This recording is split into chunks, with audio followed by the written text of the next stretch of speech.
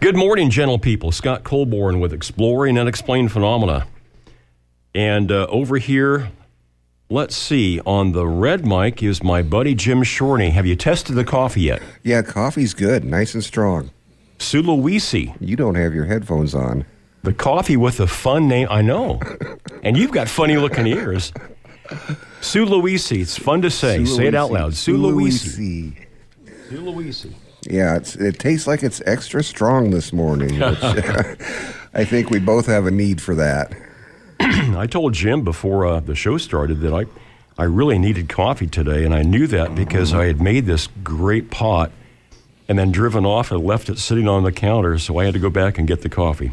Well, it could be worse. You could have been all the way down here before you turned around. I've done that before. I'm sure. We've got a great show for you today. We're going to start off with Charlene and Pet Talk with Dogs and Cats for Adoption from the Capital Humane Society. And then Invisible Signals with Lloyd Orbach. He's currently teaching a class called Field Investigations, Investigating Apparitions, Hauntings, and Poltergeists. Our main guest is Carol Brody Fleet. And her brand new book is called Loss is a Four-Letter Word, a bereavement boot camp for the widowed. Kick grief in the blank blank and take your life back.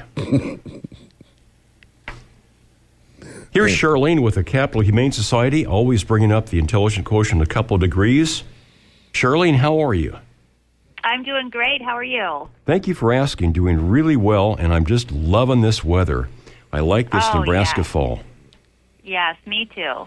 Yeah, and as we discussed off air, the trees are starting to turn nicely, and it's getting really beautiful out there. Yeah, our neighborhood is full of different colors. The red ones are really striking. Mm-hmm.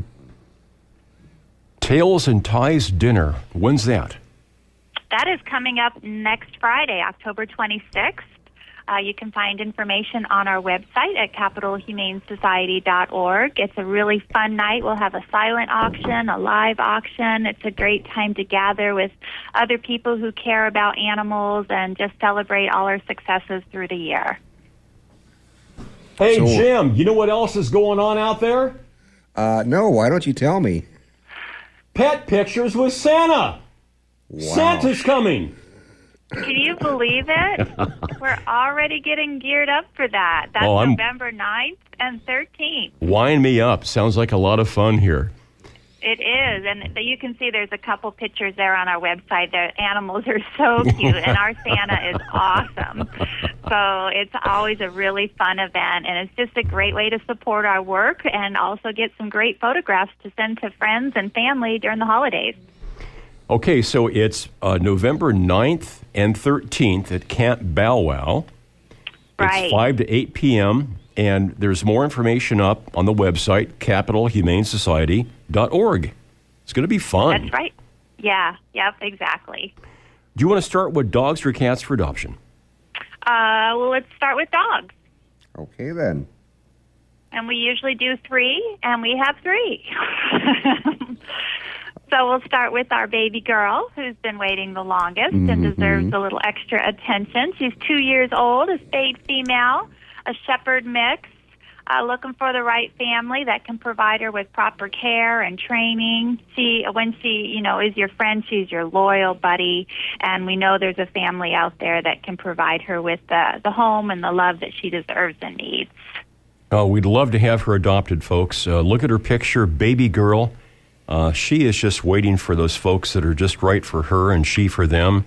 That could be your family. And please take a look at Baby Girl, capitalhumanesociety.org. She is joined by Joey. And Joey is a very cute chocolate Labrador, about a year old, a neutered male, very high energy, is looking for a family that can keep up with him and will provide him with ample playtime, training. And he is housed at Camp Bow Wow, so we do sometimes have animals available off-site. So you would give them a call to set up a time to meet Joey. I think Joey is a repeat guest on our show as well, is he not? He has, yeah. He has made an appearance before. So we need to get these two adopted out there, folks. Come on. Yeah, Joey's got those interesting facial features and the way that his eyes are colored with the fur around there. It looks like he's almost got glasses on. He's a handsome fella. Yeah. Cool-looking guy. Okay, baby girl Joey and... Then there's Ty, a very handsome yellow lab, a big boy, 85 pounds, 6 years old. We have 2 pictures of him, a profile and one that's straight on. Both he's very happy. He is vocal, so he does tend to have his mouth open during the pictures. But once you get him out and are walking him, he really, the volunteer who had him out this morning said he was walking right by his side. He really is charming and well-behaved. He just wants some attention. Mm-hmm. I like that name, too. I had a friend that had a dog years ago with the name of Ty. Baby girl Joey and Ty, and their pictures are up at capitalhumanesociety.org. Go out and see them today, tomorrow. Here's Charlene with hours open. Our Pylock Pet Adoption Center will be open on Saturday and Sunday from 11 to 5:30. Ooh, can I pick one of the cats? Oh, yes. Okay, well, my favorite flavor for dessert would be butterscotch. Ooh, that's the first one that my eyes went to when I pulled up that page. Let's pick butterscotch for our first cat. She is a really good one to pick. She's 11 months old, a domestic short hair, and there's a little profile shot of her there. She's kind of gazing off into the distance. Or kind of like you woke me up for this. Yeah, I hope you have a treat. Yeah, she is adorable, though. Yeah. She's housed with another cat, so she seems to do okay with other felines, and she is pretty, and she is nice. Very pretty. She is, a good kitty, and we hope she gets adopted Orange soon. and black and gray and white and who knows what else. Very gorgeous. Looks like somebody took a piece of a quilt and wrapped it around a cat, almost. Yep. Butterscotch, great-looking cat, and Butterscotch is joined by... Abby. And Abby is 5 months old, just a young cat. She's a tortie, so she has the black and orange markings, really striking eyes, just a beautiful kitten, short, soft fur, looking for a family that wants to have an adorable sidekick. Yeah, great markings on her face there. Abby, great-looking cat, joins Butterscotch. 2 cats are better than one. And then there's... Well, speaking of 2 cats, we have a perfect pair. So it's Ling Ling and Bruiser. And they are 2 cats that are bonded. They're both 5 years old. They're best of friends, probably litter mates, and just have been living together. So we are looking for a home that will take both of them. And if you're ready for twice the fun, these 2 are loads of fun. That's the way, folks, that I went years ago when I adopted cats. Went out to adopt just one and ended up with 2 cats, and I'm sure glad that we found Jasmine and Sananda. They had lots of fun. They exchange personalities. They chase each other. Sometimes they get mad at each other, and then they end up sleeping with their noses touching, curled up in the kitty bed. And so you can enjoy that fun and a whole lot more. Butterscotch. Go ahead. It's calming when you see your 2 kitties just curled up together. It just makes you just kind of breathe lighter and feel better. It's so cute. Their pictures are up at capitalhumanesociety.org. Butterscotch, Abby, Ling Ling, and Bruiser. And go out and see them today or tomorrow. And Charlene, what are the hours open again? We are open today and tomorrow from 11 to 5:30. Okay, have a great rest of day and go Big Red. Absolutely. You have a great day, too. Thanks, Charlene. Charlene and friends at the Capital Humane Society make them the first place that you go when you want to adopt a dog or a cat. I'm Scott Colborn, and it's sure great to be with you. Next week, we've got, I think, a great show. It's a Halloween-flavored show. And we'll have some special guests on here telling ghost stories. Next week, we also celebrate another milestone in the broadcast. It will be 34 years that we mark with next week's program. 34 years of broadcast, and we started the program back in October of 1984. So what were you doing 34 years ago? We were contemplating the show, and KZUM said, sounds great, come on aboard, and you can do it. And I appreciate the support of the board of directors, the membership, all the people that listen to KZUM. We've been really blessed with a great run so far. We've got more in store, and I feel like I've got maybe another 34 years left in me. So that would be a lot of fun to have that sort of record standing of about 65, 68 years of broadcast. So 34 years next week, and we're going to have a great pre-Halloween program of ghost stories in the morning with some really special guests. We've got some other great folks coming up. 2 weeks from today, it seems like it's still a long ways off, but 2 weeks from today, I'm going to be in Laughlin, Nevada, having drug, cajoled, and begged people to come to my hotel room, and I'll be at the Aquarius Casino and Resort, and we'll be doing the Starworks USA UFO Symposium, a live broadcast from that symposium. 3 weeks from today, we've got William Hall and Jimmy Penanito. Phantom messages, chilling phone calls, letters, emails, and texts from unknown realms. November 17th, our friend Paul Blake Smith joins us. He's got a brand new book out called JFK and the Willard Hotel Plot, and I just got that book yesterday. Our friends Rob and Trish McGregor are up on November 24th. Secrets of Spirit Communication, Techniques for Tuning In and Making Contact. December 1st, we've got Nomar Slevik, Otherworldly Encounters, Evidence of UFO Sightings and Abductions. First-time guests Dan Baldwin, Rhonda Hull, and Dwight Hull join us on December 8th, Speaking with the Spirits of the Old Southwest, conversations with miners, outlaws, and pioneers who still roam ghost towns. I'm Scott Colborn with Jim Shorney. We're listening to Exploring Unexplained Phenomena, and we've got our friend Lloyd Arbach on the phone.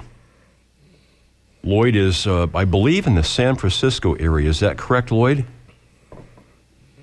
Yep, that's right. Good morning to you, and how are you and your family doing? Oh, we're doing fine, thanks. Is this a busy time of the year for you, Lloyd?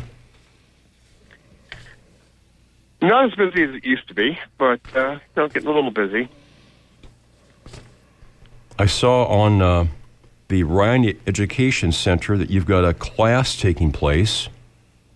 Field investigations, investigating apparitions, hauntings, and poltergeists. Is there a distinction that you make between the terms ghost or spirits?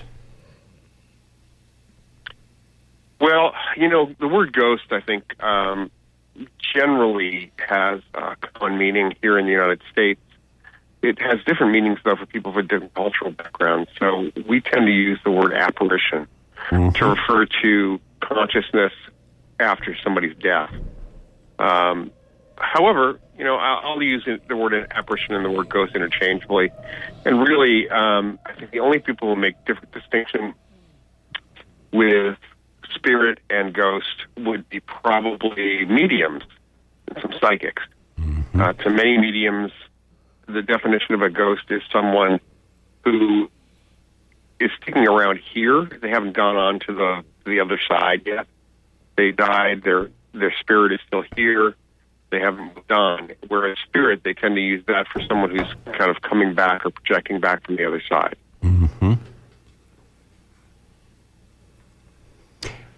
And apparitions is, if somebody saw an apparition, is that the rarest of the rare? Well, it depends. The most common phenomena of of all of our ghostly phenomena is people having an experience of some kind with a friend or relative or loved one who just died, or they're at the moment of death, or within hours or even no more than a couple of days of the death of that person. And that's, we call that an apparitional experience for sure. I mean, whether you saw it or heard or felt the presence or smelled something associated, it's still an apparition. The ones who stick around are pretty rare. It seems that people sometimes do stick around for a tiny bit of time to say goodbye, and then they move on. But the ones who stick around longer than that, that's rare. And how do we encounter ghosts or spirits? I could tick off the senses that we employ, but tell us about that. Besides the full-blown apparition, how else do we encounter ghosts and spirits? Well, we are experiencing ghosts and hauntings through our psychic senses. Even though you may think you see a ghost with your eyes, it is not your eyes. It is your mind's eye that's seeing the ghost. So what happens is we get information about that person. They're giving it off, essentially.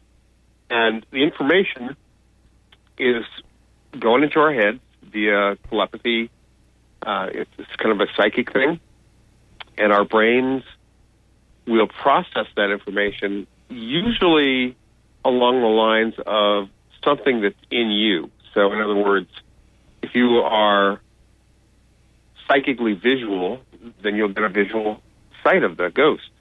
If you're not terribly visual from a psychic perspective, you may actually only hear the ghost or feel the presence or smell cologne or perfume associated with the ghost. So it varies quite a bit depending on the individual, and we've had cases where there are witnesses that one person sees the ghost, another person will hear the ghost's voice, another person will feel presence, and someone else will feel something else, or will actually smell the cologne or perfume. So it really depends on you individually. Human beings tend to put huge emphasis on sight, but we have so many olfactory and auditory apparitions. It's out there for that. There are the TV reality shows that claim that during the filming somebody is pushed down the stairs. Somebody is almost knocked off their feet. I have personally never encountered that in my years of collecting stories. Have you encountered that? What would you say if somebody said, I was just about knocked off my feet?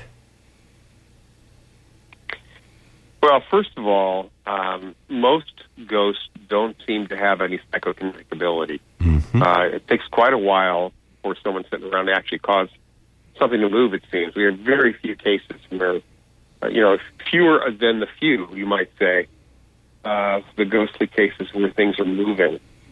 So there's that.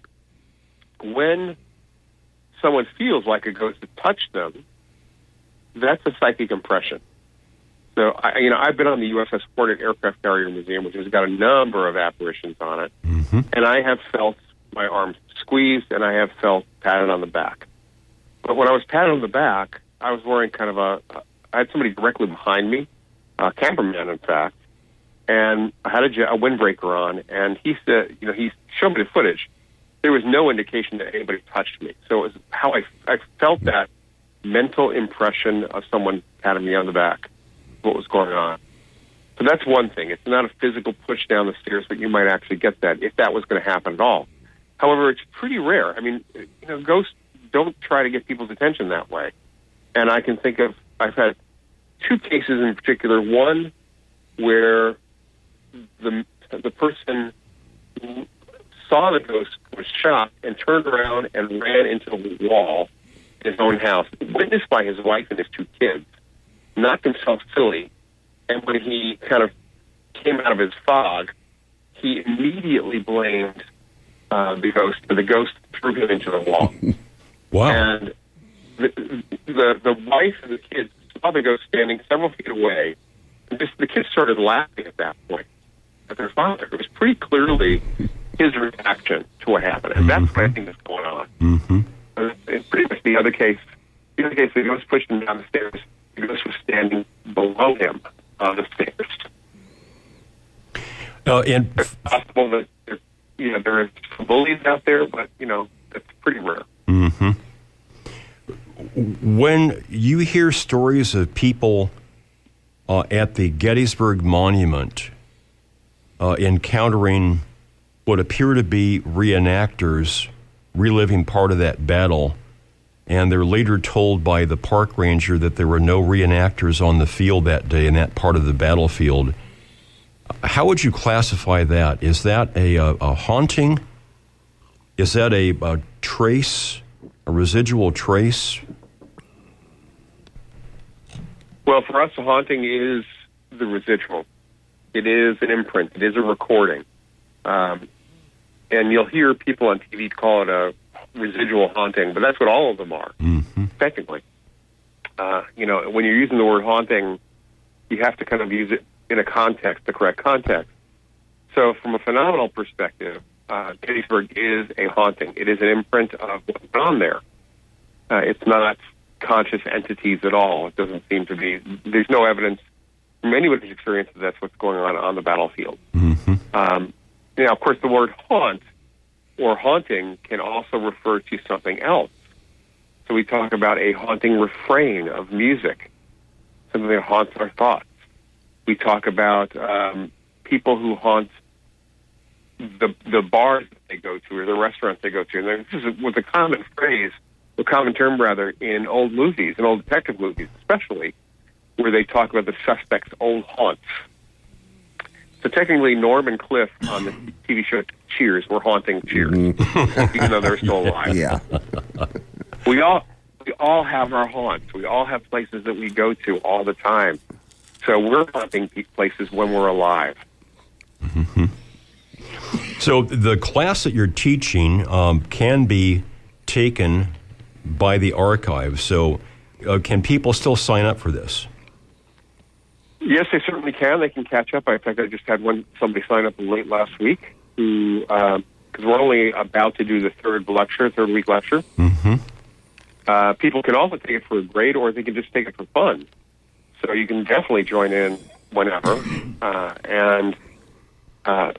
We're going to be offering other classes. Of course, we continually offer classes throughout the year. This one is an investigations class, and I hope people just take a look and see what else we have available, in fact, from the Ryan Center, because the classes, I think people get a lot out of them. We've gotten really positive responses from people over the last few years. I am really happy to see that you're doing this, Lloyd, and it's certainly needed out there, especially this investigations class, because there are so many people that see a reality TV program for a season, and then they spend a couple $100 on gadgets, and they want to go out and tell people they're now a ghost hunter and an investigator, and they've had no training whatsoever. So if you folks are interested, RyanEducationCenter.org.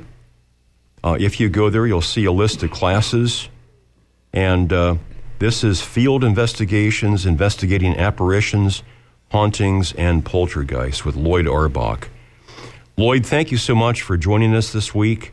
It's always great, my friend, to hear from you. Thank you, Scott. Take care. Lloyd Auerbach, Auerbach. You'll find him also on Facebook. The author of one of my favorite books, ESP, Hauntings and Poltergeists, and the classic book, Mind Over Matter. I'm Scott Colborn. We're going to take a short break here. We'll be back with our special guest, Carol Brody Fleet.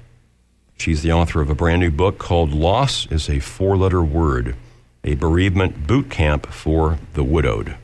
Stay tuned, because there's going to be a lot more right after this.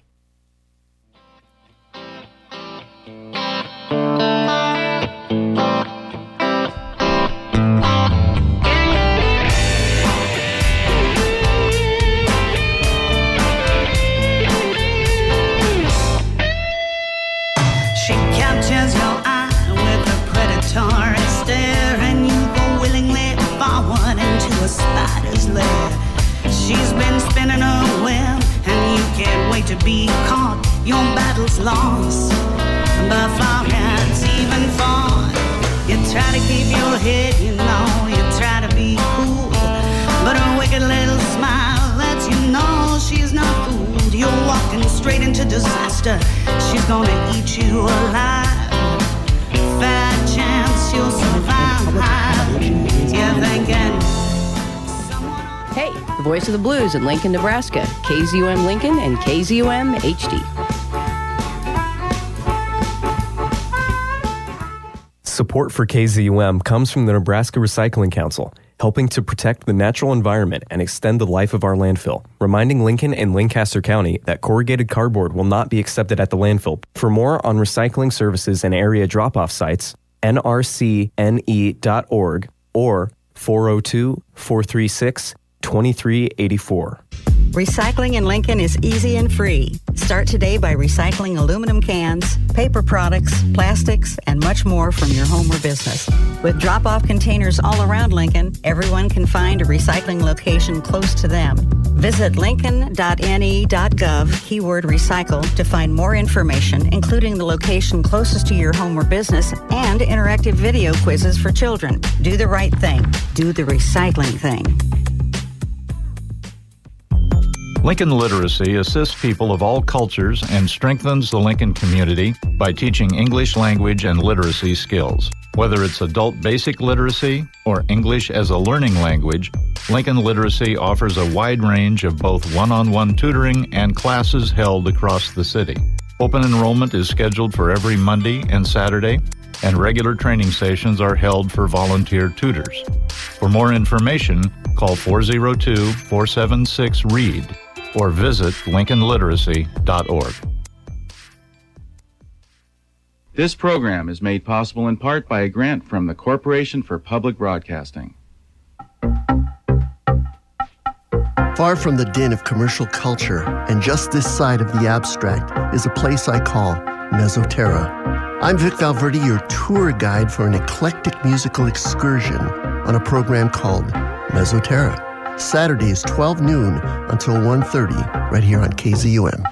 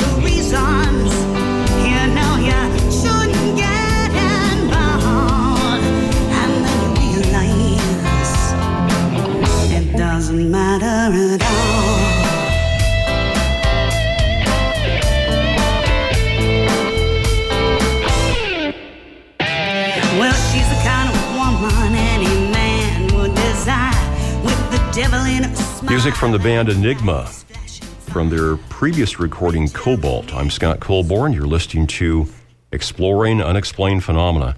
It's sure great to have you with us.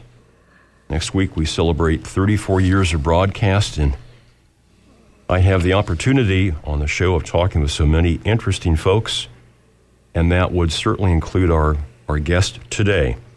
This is kind of a neat part one of two parts, almost a double header, because we have Carol Brody Fleet with us today, and she's also going to be back on the last show of 2018 on December 29th.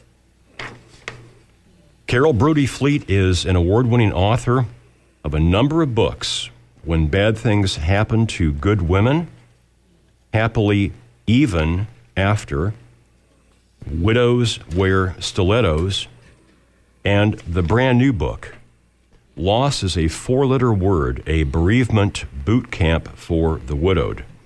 She's been a past guest on the show. You've also heard her on other radio and TV shows, a 3-time contributor to Chicken Soup for the Soul, and she gives practical, emotional, and humorous advice to millions of folks who have experienced any kind of loss or challenge in their lives, and that would include every single one of us. So please put your hands together if you're not driving a car, and welcome Carol Brody Fleet. Hi, Carol. Hi, Scott. How are you doing? Doing great. What's in your cup this morning? What does Carol Brody Fleet like to drink? Oh, my gosh. It depends on the time of day. I guess right about now it is coffee, or sometimes my favorite English breakfast tea. Mm-hmm. Shout out to my favorite Brit. And, or, of course, when I'm on the radio, my Smart Water.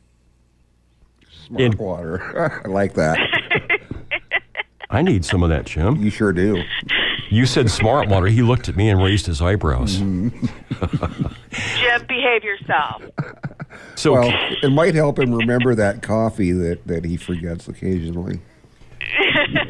Carol, what part of the world do we find you in this morning? You find me in sunny Southern California, where I have already complained to Jim that it is still summertime here. And I am personally ready for a great big dose of autumn. So if you could send some of that our way, I'd be very grateful. Oh, geez. It's just gorgeous here, Jim. We'll sure try. We've got the leaves turning here, and we've got just fall colors abundantly in all nature. We've got a bright, sunny sky, probably temperatures today in the 50s, I think low maybe, 60s. Low 60s. Oh, it's just beautiful. That's so gorgeous. Well, I'll tell you what, I am going to be back with you on December 29th. Very excited about that. And I cannot wait for your weather forecasting and sharing on December 29th. And I'll do the same, and we'll see how that goes. Carol, have you always been interested professionally and personally in the subject of bereavement, loss, grief? What started you on this path? Well, I've always loved to write. I think I got hooked on writing when I was 12 years old, and I saw a poem of mine in our yearbook. And I saw my name as a byline for the first time, and I thought, yep, that's for me. So I've always loved writing. I don't honestly believe that I don't know of anybody who says, I'm going to grow up and I'm going to write for the bereaved and I'm going to write for the grieving. I think that for me, it was kind of a perfect storm. I've always aspired to be in service to others in some form or fashion. I thought I would be able to do that in the legal profession, which is where I'm actually from by education and degree. But while I love the law and have tremendous respect for it, and I love studying it, there were aspects of it that I did not love. And I really just felt like I wanted to make a difference in the world, and I just wasn't sure how that was going to manifest. Mm-hmm. And it was not really until I became widowed myself that it dawned on me that there might be other people looking for the kind of support that I had been looking for years earlier, and I couldn't find. Mm-hmm. And, you know, if you'll go back to that time with me for a second, I was widowed in 2000. Now, we kind of forget that the Internet of today was not the Internet of yesteryear. Mm-hmm. And really, when I became a widow, the Internet was in its infancy, and nobody really knew quite what to do with it. I mean, at that point in time, I just remember having a choice between chat rooms and porn, and I didn't need either one of those things. It wasn't the source of support and community and resource that it is today. So I went looking for books to kind of help me navigate these uncharted for me waters, and I couldn't find any that really spoke to me in a way that I needed. They were great books if you were looking for nothing but inspiration, or you just really wanted to stay in a place of grief. And I didn't want to stay in a place of grief. And inspiration is great. As you know, Scott, I write the inspirational and motivational things, and that's awesome. But what about getting my benefits from the government?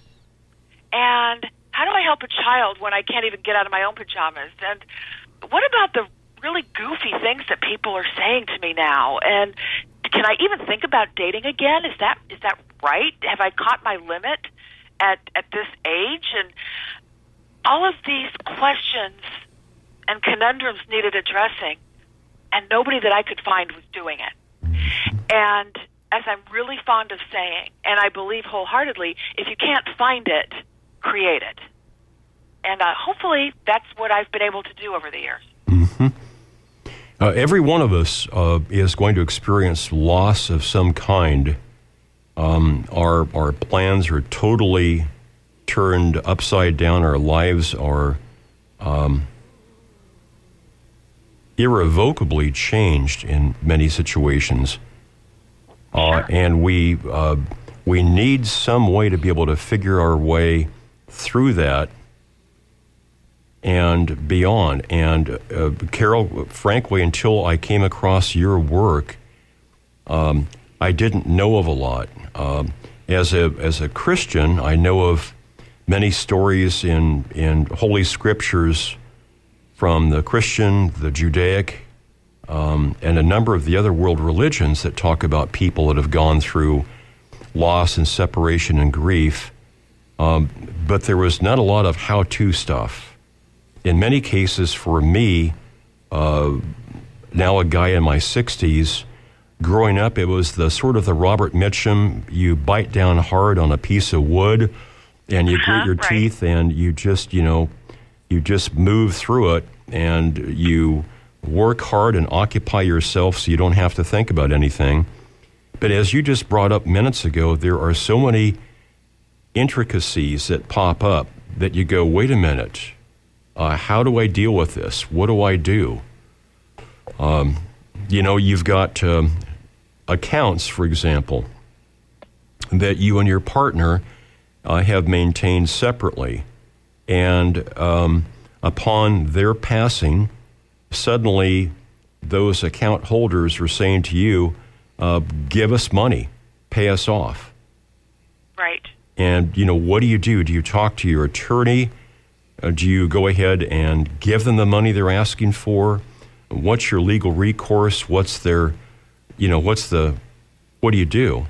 There are so many navigational areas that people need help in. And so I'm really pleased again to see this current book.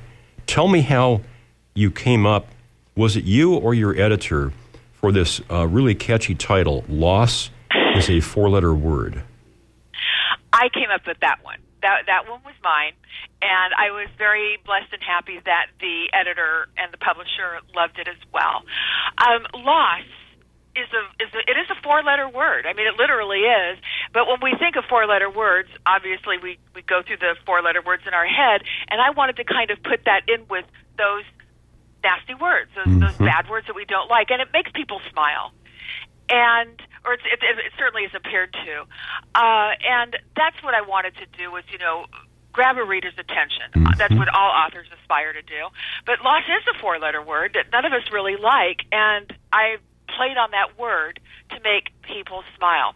And the reason I refer to it as a bereavement boot camp is really to put in the mind of the reader that it's time to take charge of their healing journey, maybe for the first time since their loss.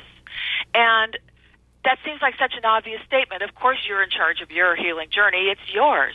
But you would be stunned at the number of people who relinquish the power of ownership to possibly be the most important life and journey they'll ever embark on. And since the last thing that anybody feels after a loss is a sense of control, I wanted to grab the reader's attention and immediately show them that there is a way to control. There is a way to empowerment. And I wanted to start with the title itself. So I was blessed and honored when Carol said, Scott, you and I have had a relationship here on the radio show, and we've talked many times about loss and grief. I'm writing this new book, and would you consider writing something on my work and on the book? So I'm honored that when I flipped open the book, on what would be the second page inside the cover is a piece by myself. So thank you so much. I was happy to provide that to you. Well, thank you so much. I also want to point out two things. First of all, editors are notorious for editing. And rarely does something make it into a book, my own writing included, that is reprinted word for word. Your very, very kind testimonial was reprinted word for word. Awesome. And in the interest of full disclosure, and you might not be aware, that if you go through the acknowledgments, you're going to find yourself in the acknowledgments as well. I'll be darned. Yes, I'll you are, I believe, because I do believe that angels walk the earth as well as beyond the earth, and my earth angels take the form of a list of people who mean the world to me, both professionally and personally, and have been a support. Because without a messenger, the message can become useless, and you have been for many years now such an incredible support to the work that we have been doing here and the message we have been working to get out to people in need. So you're also an earth angel, and I wanted your listeners to know that. Well, thank you so much for saying that. That's pretty awesome. Do I have to call you Mr. Colborn now? No. That is awesome. And I won't charge anything for the coffee there, Jim. Oh, well, thank you. So it's the book has got a picture of a woman in a convertible with a long scarf trailing off her head. She's got sunglasses on. She's driving. She's going someplace. Bit of a Thelma and Louise theme there, maybe? Yeah, and there's all sorts of baggage that's sort of flying up in the air as she either drives off or drives through something. Yeah. And so I found that picture very symbolic.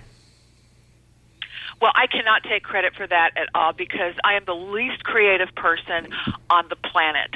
I have visions in my head that I cannot translate to paper. I am the one that puts wrinkles and peel and stick mailing labels. So that concept is down to an incredible graphics designer, graphics department on the part of my publisher, and I can't say enough about them. When they showed me the proof, I thought, this is what I always wanted, never knew that I wanted, because that's just how my mind works. I have strong suits. Creativity is just not one of them. And I'm so fortunate that I am aligned with people who absolutely get my vision, my style, and how I want to convey the message. I did not want to convey my particular message in the ways that I see similar books, because it's just not me. It's fine for other people. This is by no means a put down, but I try and stay as true to myself and my approaches to grief recovery and life adversity recovery, and I need to stay true to my vision, and my vision is just a little, I think, a little off of the curve, I think, from everybody else. And my publisher got it, supported it, and I think they delivered times 10.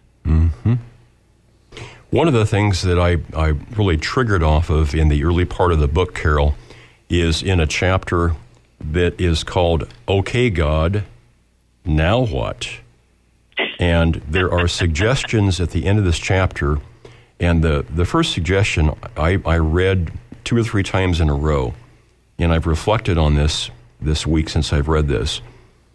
May I read this and share this with the audience? Oh, please. By all means, pray during the tough times, but don't forget to send the thank you note.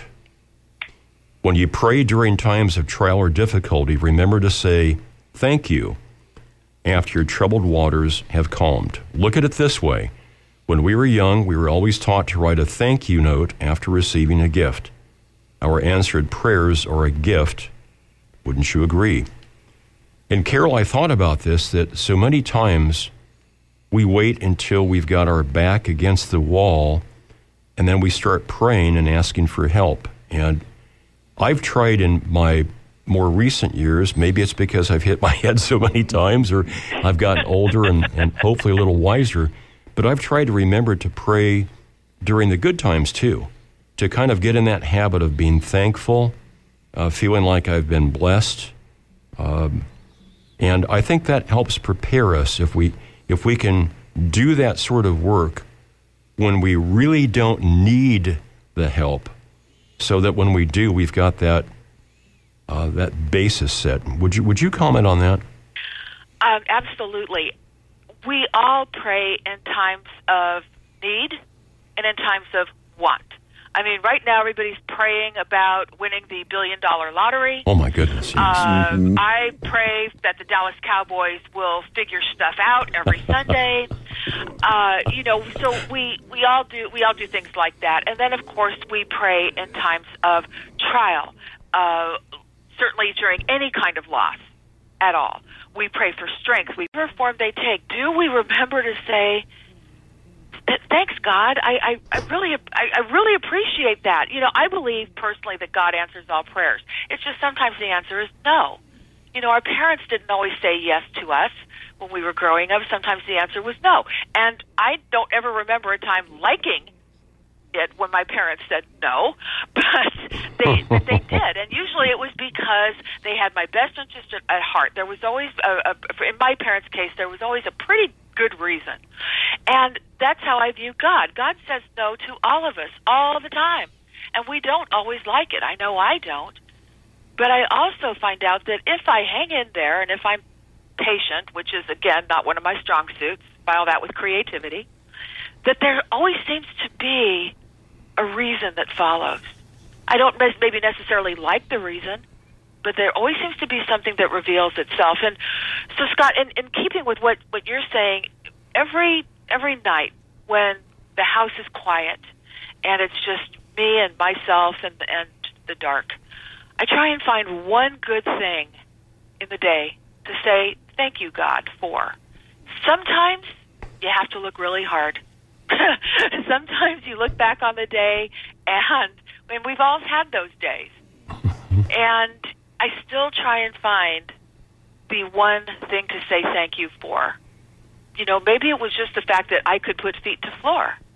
Because we all have those rough days. But I always try to find the one thing in the day. And I really, really try to remember to send the thank you note when I receive a blessing that takes any form. And if it takes form of the lottery, I'll be sure to let you know. Folks, this is Carol Brody Fleet, and the brand new book that is Jim is looking at here is Loss is a 4-letter Word, a bereavement boot camp for the widowed. And when we come back after the top of the hour break, Carol, let's talk about lesson number 1. Somebody has experienced the immediacy of the loss, and this lesson is titled, I'm Still Here. Right. Our friend and colleague Carol Brody Fleet, Jim Shorty, myself, and you guys and gals out there, we're grateful to have you listening. Next week we celebrate 34 years of broadcast. It's great to be here drinking strong black coffee, having conversation, and hanging out with you. Please stay tuned. We've got more coming up right after this.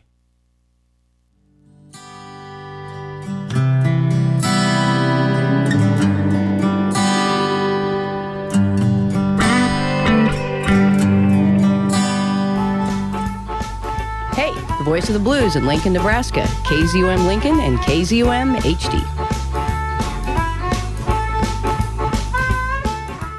Support for KZUM comes from family-owned and operated Butheris Macer & Love Funeral Home at 40th and A Streets in Lincoln, offering services that allow families to plan ahead according to personal wishes, chapel facilities to accommodate all faiths, and grief support materials for the family following a service.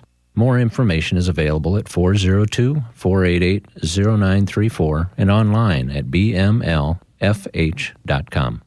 And NET, Nebraska's PBS and NPR stations, hosting the national radio broadcast of the Music and Variety Show, Live from Here with Chris Thiele, featuring special guests Wilco frontman Jeff Tweedy and comedian Todd Barry, at the Lead Center in Lincoln on Saturday, October 27th. Ticket information at leadcenter.org or 402-472-4747. Lincoln Literacy assists people of all cultures and strengthens the Lincoln community by teaching English language and literacy skills. Whether it's adult basic literacy or English as a learning language, Lincoln Literacy offers a wide range of both one-on-one tutoring and classes held across the city. Open enrollment is scheduled for every Monday and Saturday, and regular training sessions are held for volunteer tutors. For more information, call 402-476-READ or visit lincolnliteracy.org.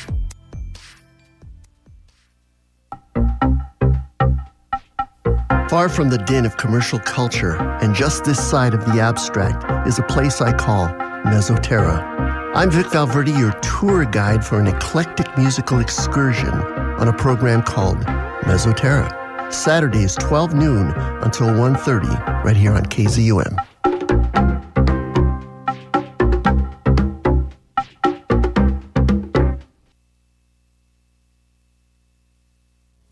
I'm Scott Colborn, and Jim Shorty's over here. You guys and gals are out there listening live all over the world. It's great to have you with us. Thank you so much for taking time from your weekend schedule to hang out with us. Our special guest this morning is Carol Brody Fleet, and she's the author of the brand new book with a very striking front cover. This is going to be a book that if you saw this on a bookshelf, you'd want to pick it up and look at it because it really speaks to you. It says, loss is a four-letter word. On the front of the book, there's a picture of a woman with a scarf on, a pair of sunglasses. She's driving a convertible, and there's baggage kind of flying up in the air. I would say she's driving at a high rate of speed. And she's, some of that baggage, symbolically, she's leaving behind. And I think that's an interesting metaphor. So before the break, I asked Carol to talk about, in the book, lesson number 1, that somebody, and now folks, we're talking to you out there in our listening audience. You or somebody that you know have experienced recently loss. And lesson number 1 is, I'm still here. Here's Carol. Well, starting out with this is important. First of all, it's an overview of the book in its entirety. But it is so important to remind people right at the time of loss that, yes, this is a tragedy. And, yes, this is really, really difficult. And for many, it can be the hardest thing that they've experienced in their lives. But we can't ever lose sight of the fact that we are still here. We have been left behind by someone, or maybe many someones that we love. We have been left to live this life, but we're still here. And it's because we're still here that automatically makes us entitled to the lives that we truly want to live. And it's so sad to me that people lose sight of that fact. And it's easy to do because you get mired in the grief and all of the accompanying emotions that you forget about the fact that, oh, yeah, there's still a life that's out there for me to live. Sometimes all you need is just a little bit of a nudge and a little bit of education as to how to move forward into that life and start to frame and design and be the architect of that new life. And that's hopefully what I am able to do. And what I love about the bereavement boot camp, and it's a component that I actually brought back from the first book, Widows Wear Stilettos, is that there are areas to journal. And there are areas to write out goals, and who are you going to share your healing journey with, because that is so critical. That's so important. Who are you going to share a commitment to bereavement boot camp with? Why did you choose that person or people? And how do you feel about sharing the fact that you're going to commit to a healthy and positive and proactive recovery? And the great thing about journaling, actually writing things down with a pen on paper, is that it forces you not to hurry. You have to slow down. We can't work as quickly pen to paper as we do on a computer. But it's also a wonderful way to be able to see your progress in real time. 6 months from now, a year from now, 5 years from now, you can see where you started at the time of loss, at your time of hopelessness, of despair, of fear, of uncertainty, because those are things we all go through. You've been there, Scott. Mm-hmm. These are things that we all go through when we suffer a loss. And you see how you're progressing through that toward a new life, into a new life, and to a place of peace and abundance and joy and happiness and all the things that we still deserve even after a loss has happened. Mm-hmm. I was married at one time and went through a separation and divorce, and there were times that I would go out on my back deck at night after I had the kids asleep, and I would stand looking at the stars and just pray and say, I do not have a clue. I don't know which way to go. I'm going to go some way, and I'm going to trust in this process that there is an intelligence that I call God, some people call Creator, all that is. There is an intelligence that is going to help me, and I'm going to allow myself to be helped. So I'm going to show up. I'll do my best. At the same time, I really need the help because I don't have a clue. And people talk about a long, dark night of the soul as if it's just one night. But for many of us, it's a lot longer than that. And Carol, one of the things I admire about you is that you're not telling people to just get over it and hurry up.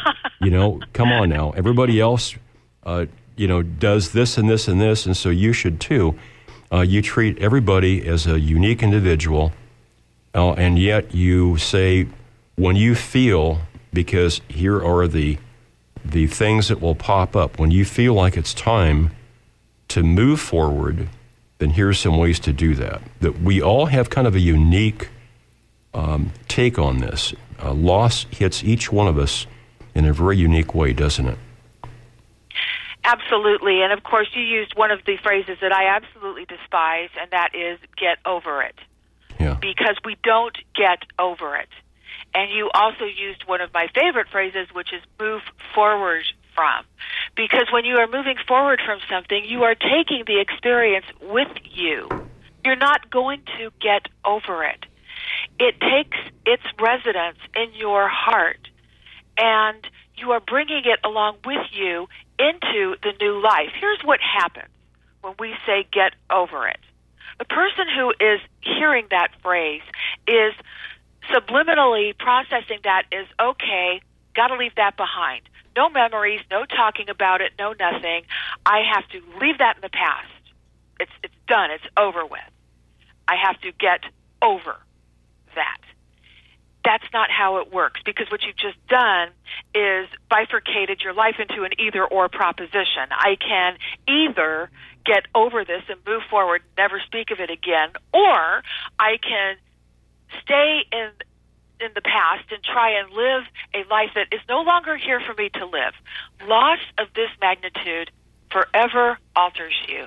You cannot possibly be the same person. It's just not possible. So now you are trying to live a life that is not there for you to live. That's the problem with the whole get over it thing. And then you brought up something else, Scott, that I want to address. When somebody says, well, Scott, it's been X amount of months or years since you're fill in the blank, why aren't you over it? You should be over it. You're dwelling. they are using their healing timeline, or what they perceive to be their healing timeline, on you. So you need to adhere to their healing timeline, and if you don't, there's something wrong with you. And therein lies the problem, because especially people in a vulnerable state, which loss makes us vulnerable. It's emotional, it's fragile. You think to yourself, well, I'm not over it, and I'm not moving according to the timeline that this person has set out for me. So clearly there's something wrong with me. And that's where your brain goes. We all know that we gravitate toward what we focus on. And if somebody says that to you and you don't fall right into lockstep with someone else's healing timeline or their perception of the healing timeline, well, there must be something wrong with me. And that's the last thing we want when somebody is moving through loss, is to think that there's something wrong with how they're feeling or how they're coping or what their outlook is. So that's why we have to be so very careful of who we share our healing journeys with and our goals and our hopes. We've got to be really careful of who we are allowing to influence and couch one of the most important journeys we'll ever take in our lives. When we encounter people that have experienced loss of any type, a lot of us are uncomfortable because we are ourselves uncomfortable with the idea that something's been changed or altered, and a lot of us don't like change at all. And so it's hard for a lot of us to try to be in the moment and offer just a kind word when we ourselves are really having and have had a tough time with loss. And so sometimes we have those people that kind of project some of their own frailty upon our situation.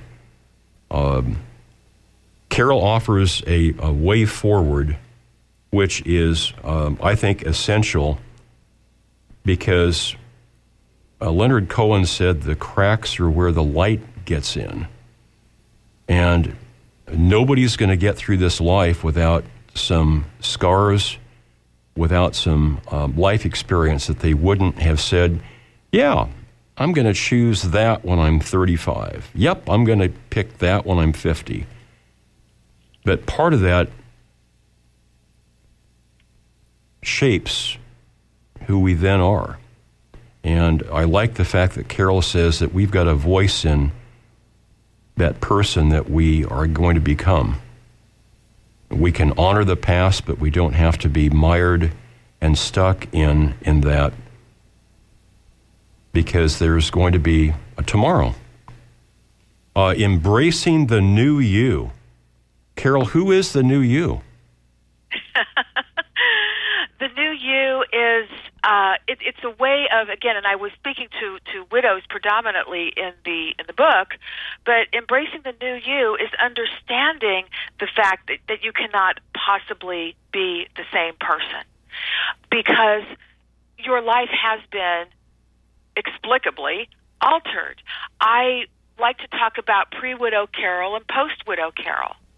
And pre-widow Carol was, someone I would have liked to hang around. She was fun, and she was the life of the party, and, had, I was the cool mom and had all the parties for all the kids, and, ate pizza for breakfast, and, all that stuff. Pre-widow Carol trusted people, and, because, nobody really ever gave me a reason not to trust people. Maybe, a couple of ex-boyfriends here and there, but that's another book. And that was pre-widow Carol. And then, all of a sudden, post-widow Carol showed up to the party. And at first, I really didn't like post-widow Carol, because she was not a lot of fun. She was a big drag, and didn't care that she was a big drag. Not a lot of smiling. And when it was phony. It was very, very put on. And that was with smiling even ever happened. Didn't have a lot. Post-widow Carol didn't have a lot of patience for much of anything. She just seemed seemed like a really big drag on everything and everyone around her.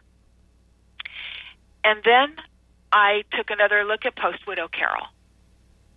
And, yeah, you know, maybe she didn't trust as readily as she once did because people betrayed her, and people that she always thought would be around chose to instead abandon her, you know, leaving her to look at a young child's face and say, Mommy, why don't they love me anymore? True story. But post-widow Carol also had some really wonderful people in her life that were going to get her through this. And post-widow Carol found out just exactly how strong she could be. Because when you go through a loss like this, anyone, you find out the depths of your metal. You find out exactly the character that is at your core. And this Carol will never cut and run when the going gets tough. This Carol became a better mother, a better friend, a better daughter, a better entrepreneur, and eventually, again, a better wife and partner to the new love of her life. And I finally just figured out that post-widow Carol was pretty okay, too.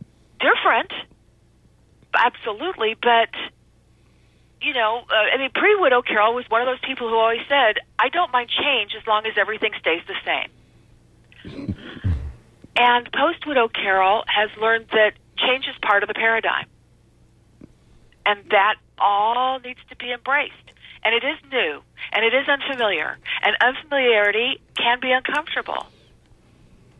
But it can also show you dimensions of yourself that you never dreamed of, that you never thought about, and that you can come to embrace. Now, do I recommend going through the fire of widowhood or the trials of loss? No. But we also have to recognize that, you know, if you get up in the penguin suit or the big white gown, your chances are 50% that you are going to add the badge of widow to your life story. So that right there, that's just widowhood. Just by living, we are going to lose someone or something. And it's not if, it's when. And it doesn't even matter what that loss is. But when you're talking about a loss of this magnitude, you are going to be altered. And you might not like some of the things that you become as a result. But when you take that second look, and you look really, really hard, I'll bet you will come to the same realizations that I eventually came to post-loss. This is really and I mean this in a very positive way, this is a very hip book. It's very current. Carol's got a chapter called Doing Social Safely, the Do's and Don'ts of Social Media. And I thought this was a really interesting chapter because with the advent of a lot of social media stuff, and let's say the last 10 years, a lot of people have gone online looking for that perhaps next step in building a relationship with somebody else, testing the waters, seeing who else is out there. We've got all sorts of dating websites and ways to meet people. And there are some real do's and don'ts, aren't there, Carol? Absolutely. And I want to say at the outset that I'm a huge advocate of what the Internet has come to offer us in terms of community, in terms of dating possibilities. I think it's fantastic. It allows people who feel isolated or in small pockets of smaller towns to get out of their, metaphorically out of their immediate surroundings and see who and what else is out there. If your idea of meeting, the next big love of your life is not sitting in a bar on a Friday night, if that's not your idea of a prospective successful relationship, this is a great avenue. But, and this is important, we have to be smart, and we have to have our defenses up I don't like to put it like that, but it's true, especially in the community that I serve, which is predominantly the bereaved community. Again, at a time of vulnerability and at a time of loneliness, which is a huge issue, of course, we tend to let our guard down because we are hungry for companionship wherever and however we can get it. Sometimes that makes you ripe for the baddies out there. You know, with every good thing, unfortunately, comes along the bad. We see it after our nation experiences tragedies where legitimate charities are undermined by scammers who try and get money off of you for, you know, right now it's obviously hurricane victims that we are rushing to help, and we should. But you will always get the scammers, and I have to constantly remind people on social media, please be careful where you put your heart and your wallet.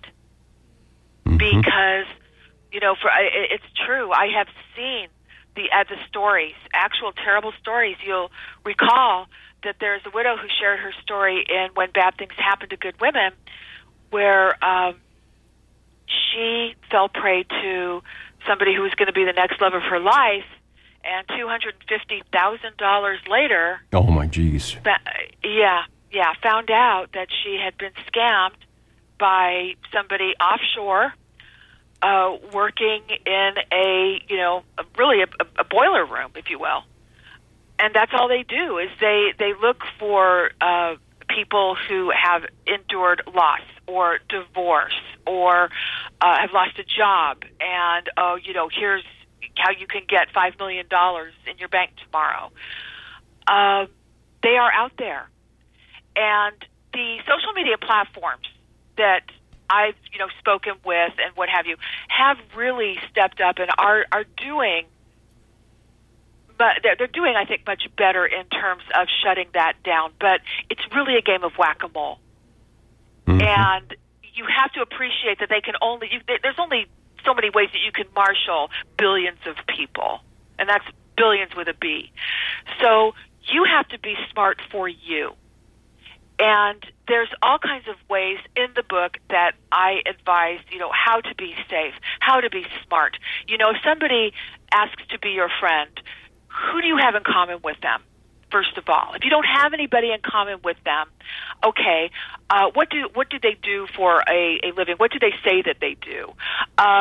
If you're talking about things like Facebook, how many posts do they have? How many pictures do they have? What is the verbiage that they use? There are so many ways to vet the people that you invite into your social circle online that can really help eliminate or, reduce the chances that you're going to be the victim of a scammer, and how to tell if somebody is making that attempt. And these are all important directions, especially in this day and age. I don't ever want to demonize online dating or social media because that's too easy and it's not fair. We don't hear about the success stories. I know numerous people who have met online and wound up married as a result, but we don't hear about that. Except, of course, on commercials where there's a website that's advertising.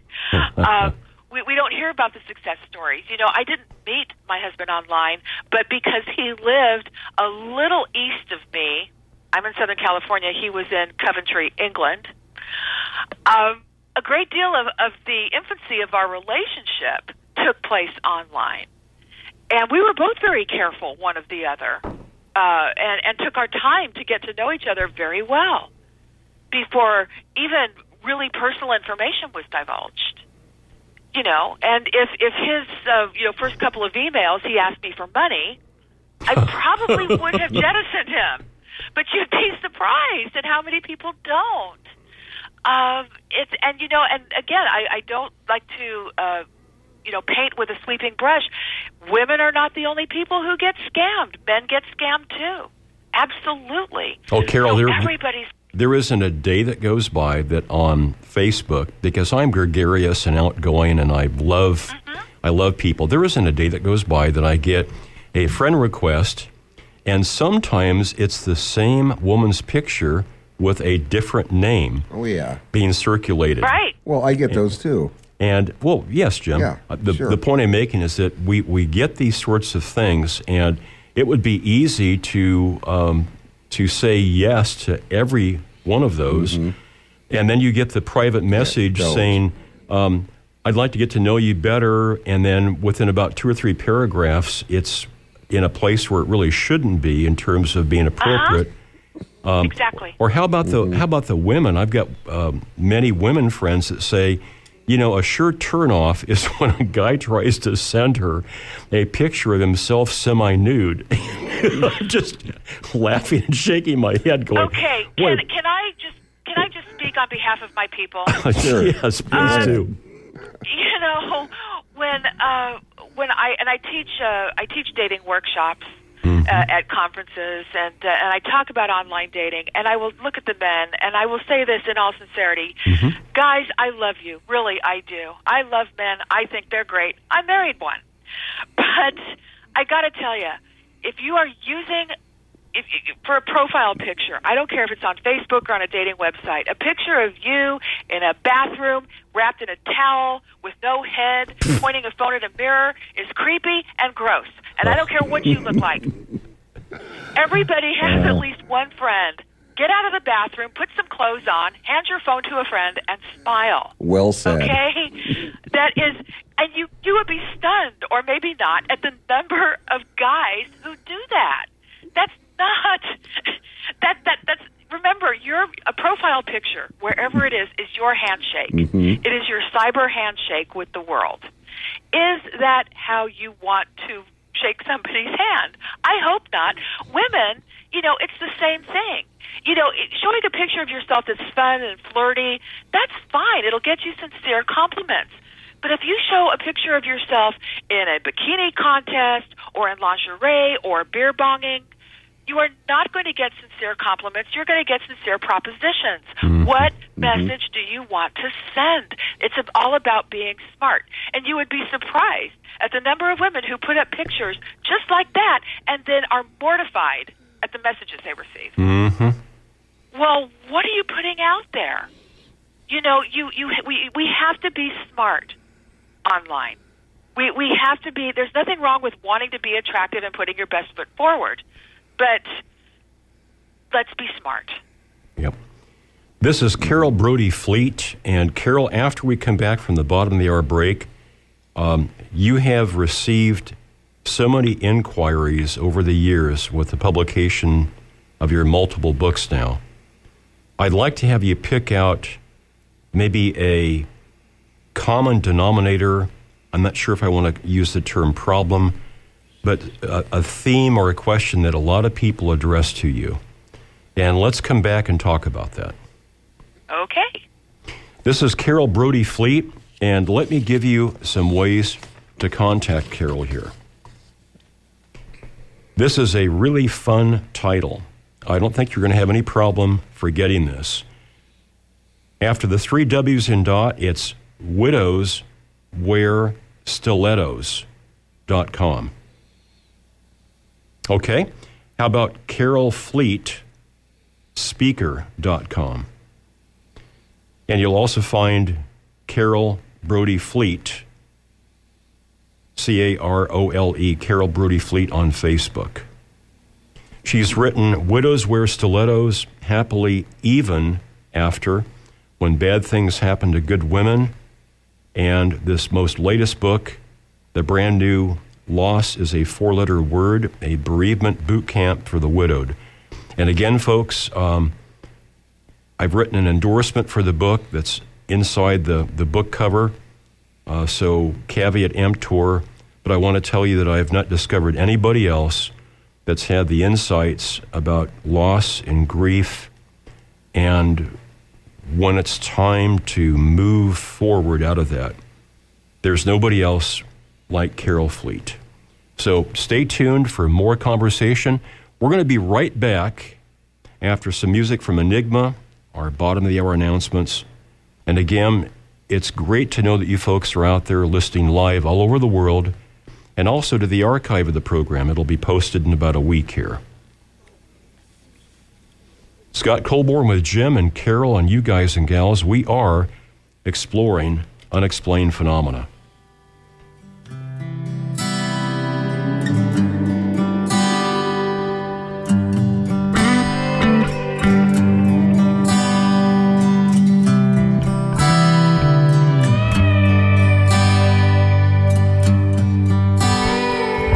Puts on his leathers and he says goodbye. He says, you know I love you, baby, but I gotta ride. I hear the call of the road in his side, see the soaring eagle in his eye. So I give him his wings, let him fly. In his rambling solitude, he'll find what he needs. In the stoic silence of the mountains, wisdom of the trees. In the freedom of the uncluttered sky, as the hours and the miles unwind. His dreams, clear his mind. Hey, the voice of the blues in Lincoln, Nebraska. KZUM Lincoln and KZUM HD.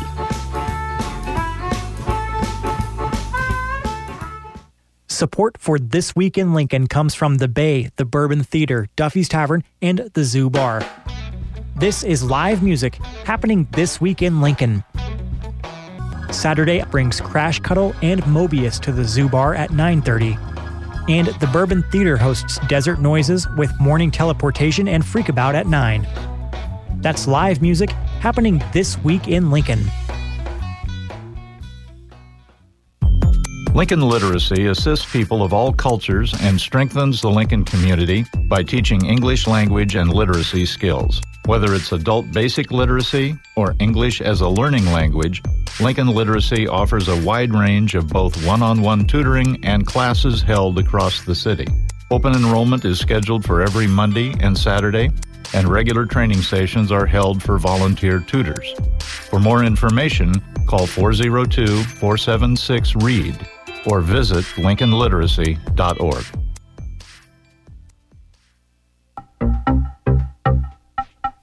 Far from the din of commercial culture and just this side of the abstract is a place I call Mesoterra.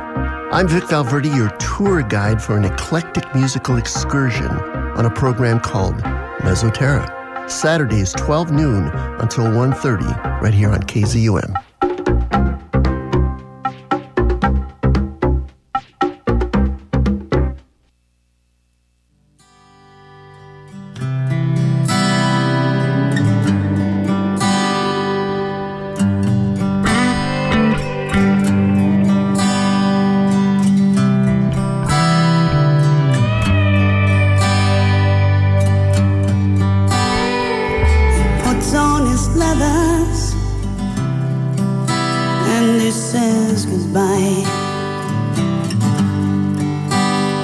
He says, you know I love you, baby, but I gotta ride. I hear the call of the road in his side. Scott Colborn with Jim Shorty, and you guys and gals were exploring unexplained phenomena. And Carol Brody Fleet is our guest. She's the author of the brand new book, Loss is a Four-Letter Word, a bereavement boot camp for the widowed. And over the years, you've received lots of correspondence from people, lots of emails, in your lectures to the public. You've had people that have come up and talked to you. What would be maybe a couple of the common questions or denominators what are people asking about? Well, I think if I only could pick one thing, so many letters, so many comments will start out with the words, is it okay to fill in the blank? Or when is it appropriate to? fill in the blank. And what I found that to be code for is I really want to do this, or I'm really feeling that, and I need someone else to tell me that that's okay because somebody somewhere has implied that it isn't. And I finally named it the permission factor, because that's what it is. They are looking for somebody somewhere to say, yeah, it's okay. And there is no such thing as appropriate. When is it appropriate to date? When is it appropriate to sell my house? When is it appropriate to take off my rings? I'll start from there and work backwards. As long as you are not coping in a destructive manner, and there's a whole chapter now on coping with destructive avenues in the book.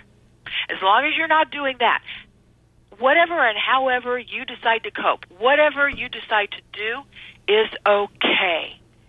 And there is no appropriate, except as it pertains to your life. And just hearing from another positive source of support that it's okay, whatever that it is, gives reinforcement that it is okay to do whatever it is that a reader or an attendee may be questioning. And the bigger reward is that you begin to trust your own instincts and judgment, because both of those things tend to take a hit during time of loss. You really doubt yourself because you're afraid. And that is just automatically accompanied by self-doubt. So as soon as I can reinforce to somebody that whatever it is that's been planted in their heart is okay and it's appropriate, I even close the book with a whole list of things that it is okay to do or feel or be. That's one of the biggest gifts that I can give. Is just I'm not granting permission. I'm reinforcing what somebody has it in their heart to do or has it in their head to think. Because that's a very important part of my job. That is continuing to force ownership of a healing journey with on the rightful owner. And that's one of the biggest issues. I think some of the biggest challenges is that people face after loss is first the feeling of isolation. You feel completely alone, like no one understands what you're going through. And again, the most important message to convey is that you're not alone. You don't have to suffer in silence. And the biggest gift that I can ever give anybody is not necessarily a book, which sounds crazy from an author, but it's community. Getting somebody into a community of like-minded and like-experienced people is the first and most important gift that I can offer somebody. And that will be accompanied by support and education, which can come through a book, but the most important thing is that somebody hears one other person say, yeah, I'm there too. And you understand that you're not alone. Another issue is feeling weak or feeling like a failure for reaching out for help. And as you know, I'm fond of saying this, it's not a sign of strength to try and navigate loss or adversity by yourself. And it's not a sign of weakness to say, I need help with this. That doesn't make you a failure. Not at all. And then, of course, my favorite, letting anybody else make decisions, whether they're practical or emotional or spiritual or mental, letting anyone else make decisions for you or allowing unsupportive or negative opinion to become your primary influence. And that's where you're going to learn about finding and using your inner voice. And that is the most important thing of all. There's a chapter in the book where Carol addresses a very controversial subject. I should say there are a number of controversial topics and subjects that she addresses, but one in particular, ladies and gentlemen, let's suppose that a woman and a guy have been in a long-term relationship that is really not working out, and she is going to be filing for divorce and leaving this situation. And then the news comes that he's got a terminal illness and he dies, and she is actually feeling relief. But at the same time, She's feeling some guilt, some shame. What does a person do there? Can somebody be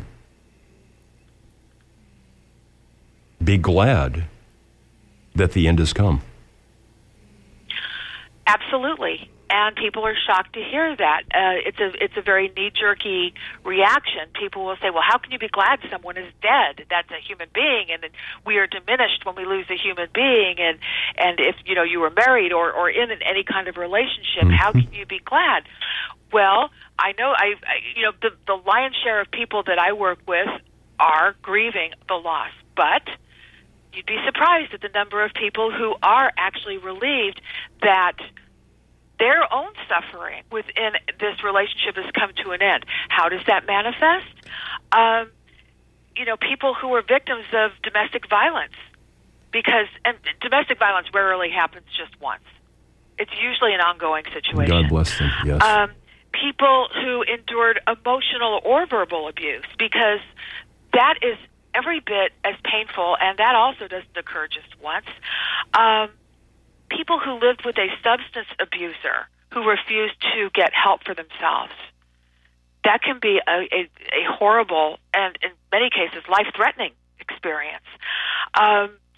Those who lived with somebody who was financially irresponsible or led a financial double life, and you'd be stunned at the number of times I've seen that happen, or has become a financial burden, or was somehow or another endangering the financial security of the household.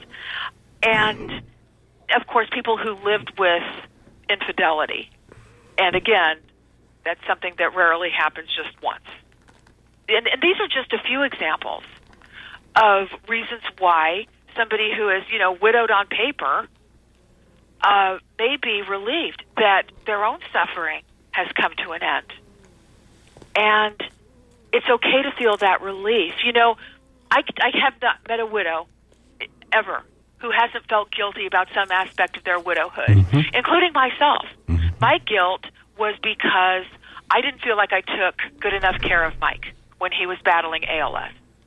Now, mind you, the medical community can't cure his illness, but somehow I was supposed to be able to. And I felt guilty after he died. I absolutely did. You talk to a widow, you will find something they feel guilty about. Imagine feeling relieved. Now, let's double down on that. Who are you going to talk to about that? When you muster up the courage to say those words, boy, you're really taking a chance, because what response are you going to be met with? I mean, that's a huge burden that a lot of widows bear. And Carol, in our culture, through TV shows, through movies, through books we read, encounters with friends, business associates, we find that even in this day and age, one of the ways that people cope with a sudden shock is through alcohol and drugs.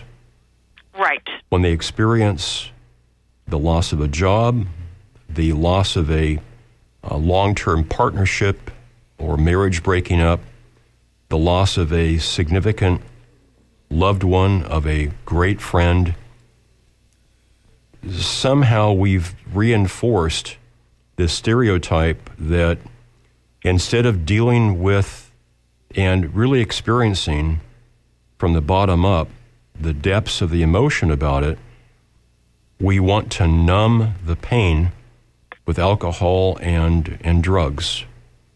And it may be a temporary patch, but it blocks a movement forward, and it may then create some really serious problems. Can you speak on that, Carol? Absolutely. For years I've been talking about destructive coping, but it wasn't until this book that I actually did a deep dive into it. And maybe it took this long because I've now, spoken with, in one form or another, hundreds of thousands of widowed. And we do tend to go to, when I mention destructive coping, we go to alcohol and drugs in our head. And we go to prescription and non-prescription drugs and illicit drugs in our head. But there are so many other kinds of coping mechanisms that I have found in the widowed community. In addition to alcohol and drug abuse, there is compulsive behavior. Sexually compulsive behavior, compulsive shopping, compulsive gambling. There is self-harming. We more commonly refer to it as cutting, is the most common form of self-harm. There is disordered eating. And disordered eating is not just anorexia. There are many different kinds of disordered eating. What do all of these things have in common, with the exception of suicidal ideation, which I also go into in this particular area of the book? All of these things momentarily feel good. Alcohol tastes good. Drugs numb, or they accelerate energy, or they have some kind of pleasant, momentarily pleasant effect. Shopping, well, that goes without saying. I have made shopping an art form, and I readily admit that. Gambling, eating, all of these things are momentarily pleasurable and or momentarily anesthetizing. Here's the problem with anesthesia of any kind. It wears off. And it wears off in the form of a hangover, or a credit card bill, or losing your health because of an eating disorder, or things that are far worse. And one of the most important aspects of the book is, in the back of the book, you will find a whole host of resources that stand ready and able to help you if you are coping destructively, or if you are tempted to cope destructively. First of all, again, don't be ashamed. Don't be embarrassed, and don't feel guilty. There's nothing wrong with that. We don't want you to cope that way, but we're all tempted to just want to make the world go away, and certainly to make the pain go away, because we don't like pain hurts. But there are people out there that can help you. We can help you cope in healthy and positive and promising ways. And we can help you figure out why you are tempted to cope, or why you are coping the way that you are. You know, nothing is random when it comes to destructive coping. People choose their methodology for a reason. And there are people that can help you figure that out. And there is a wonderful list of resources along with contact information in the back of the book for you or anybody you know who is coping with any kind of life adversity in a destructive manner. We also, in the book, will also help you determine if you are or could possibly be headed down a destructive path. You know, is a sexual involvement for the right reasons, in the right paradigm, in the right model? Is gambling for fun? Is it a weekend in Vegas, or is it turned into much more than that? What happens when one drink is too many and 10 is not enough? Mm-hmm. We can help you. You don't have to do this alone, and you don't have to do it destructively. Carol, we've got about 2 minutes left, and I'd like to turn the microphone over to you and ask you to speak on anything from your heart to my audience as a prompt.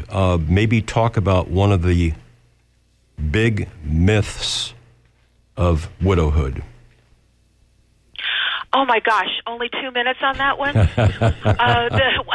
think one of the biggest myth of widowhood is when you lose your spouse, and for some reason you get it into your head. Well, that's it for me. I've caught my limit, and that's it. And that's completely untrue. Now, I'm quick to say, if you decide, for whatever reason, that you're going to be just fine on your own, and that's how you want to remain, there is absolutely nothing wrong with that.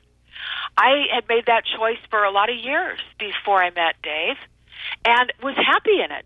I did not marry Dave out of loneliness or need of any kind, really. I married Dave as a compliment to to my life, not to complete it. That's the way I it was should be. absolutely, absolutely happy. Dave was just a wonderful complement and addition to that life. So if you choose to remain on your own, that's great. However, no matter what religion, if any, no matter what the ceremony, the words are "till death do us part," or words to that effect. When you say goodbye to your spouse, you both fulfilled your end of that bargain. You were married till death did you part. How many people can say that in this day and age? That is a wonderful legacy to carry forward. But till death do us part has happened now. Death has parted you. And now you're moving ahead into a new life. And again, you can inform and couch and be the architect and build however you want that life to look like. And if you want that life to include companionship, if you want it to include love, with or without the benefit of marriage, your heart is big enough to accommodate love for the person to whom you said goodbye, as well as anything and everything that you want to bring into your heart as well. There are no limits except the ones that you impose. This is not like, a sale at the grocery store. There are no buying limits here. Your heart can expand to include as much love as you want. And I really do believe that one of the biggest myths of widowhood is that your life ends with your spouse. And like we talked about at the top of the show, I'm still here. You're still here. And that means that you have an entitlement. It's a basic entitlement that we all have to embrace every bit of what life has to offer every single one of us. We just have to get up and go after it. It's always great, Carol, to spend time with you, and congratulations on this new book. I hope it's read by many, many people, and it provides much guidance and benefit. My last question is that what does Carol Brody Fleet like to do for fun? Sleep. No. Okay. I identify with that. Yeah, me too. Sleep is awesome. It's so underrated. It is. No, I love to go to the gym. I have a wonderful time there. It's my sacred time, and jump up and down to amazing music and sweat like crazy. I love the little traditions that I have with my family, whether it's late night texting with my daughter or first thing in the daytime coffee with my husband, when it's just an opportunity to reconnect with the people that I love the most, and I try and make time every single day to do that. And yes, I do like to go shopping, and it's NFL season. It's NFL season, so you'll always find me screaming profanities at the Dallas Cowboys.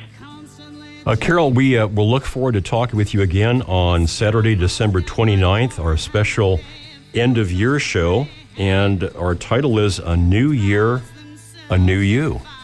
Thank you, Carol, for all that you do. I can't wait. Thank you, Scott, and congratulations, you guys, on 34 years. Here's to 34 more. Thank you so much. Talk to you soon, my friend. Thank you. And you. Take care. Carol Brody Fleet. You're going to find her a number of ways. Carol is C-A-R-O-L-E, by the way. The website, widowswearstilettos.com or carolfleetspeaker.com. You'll find Carol Brody Fleet also on Facebook. The brand new book, Loss is a 4-letter word.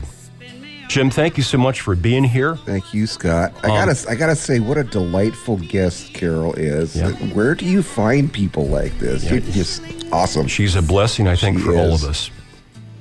I'm going to go home here shortly and do a bunch of pine needle raking. I have very few leaf-bearing trees in my yard, but I got a couple of pines and spruces, and they are dropping needles like crazy. It looks like a blizzard. Yeah.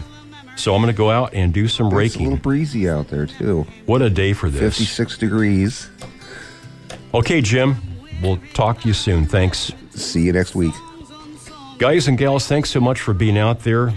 We appreciate you. Stay tuned for Vic. He's got a great program coming up right now. Until next week, I'm Scott Colborn. Special thanks to Carol and you guys and gals out there. Walk in beauty.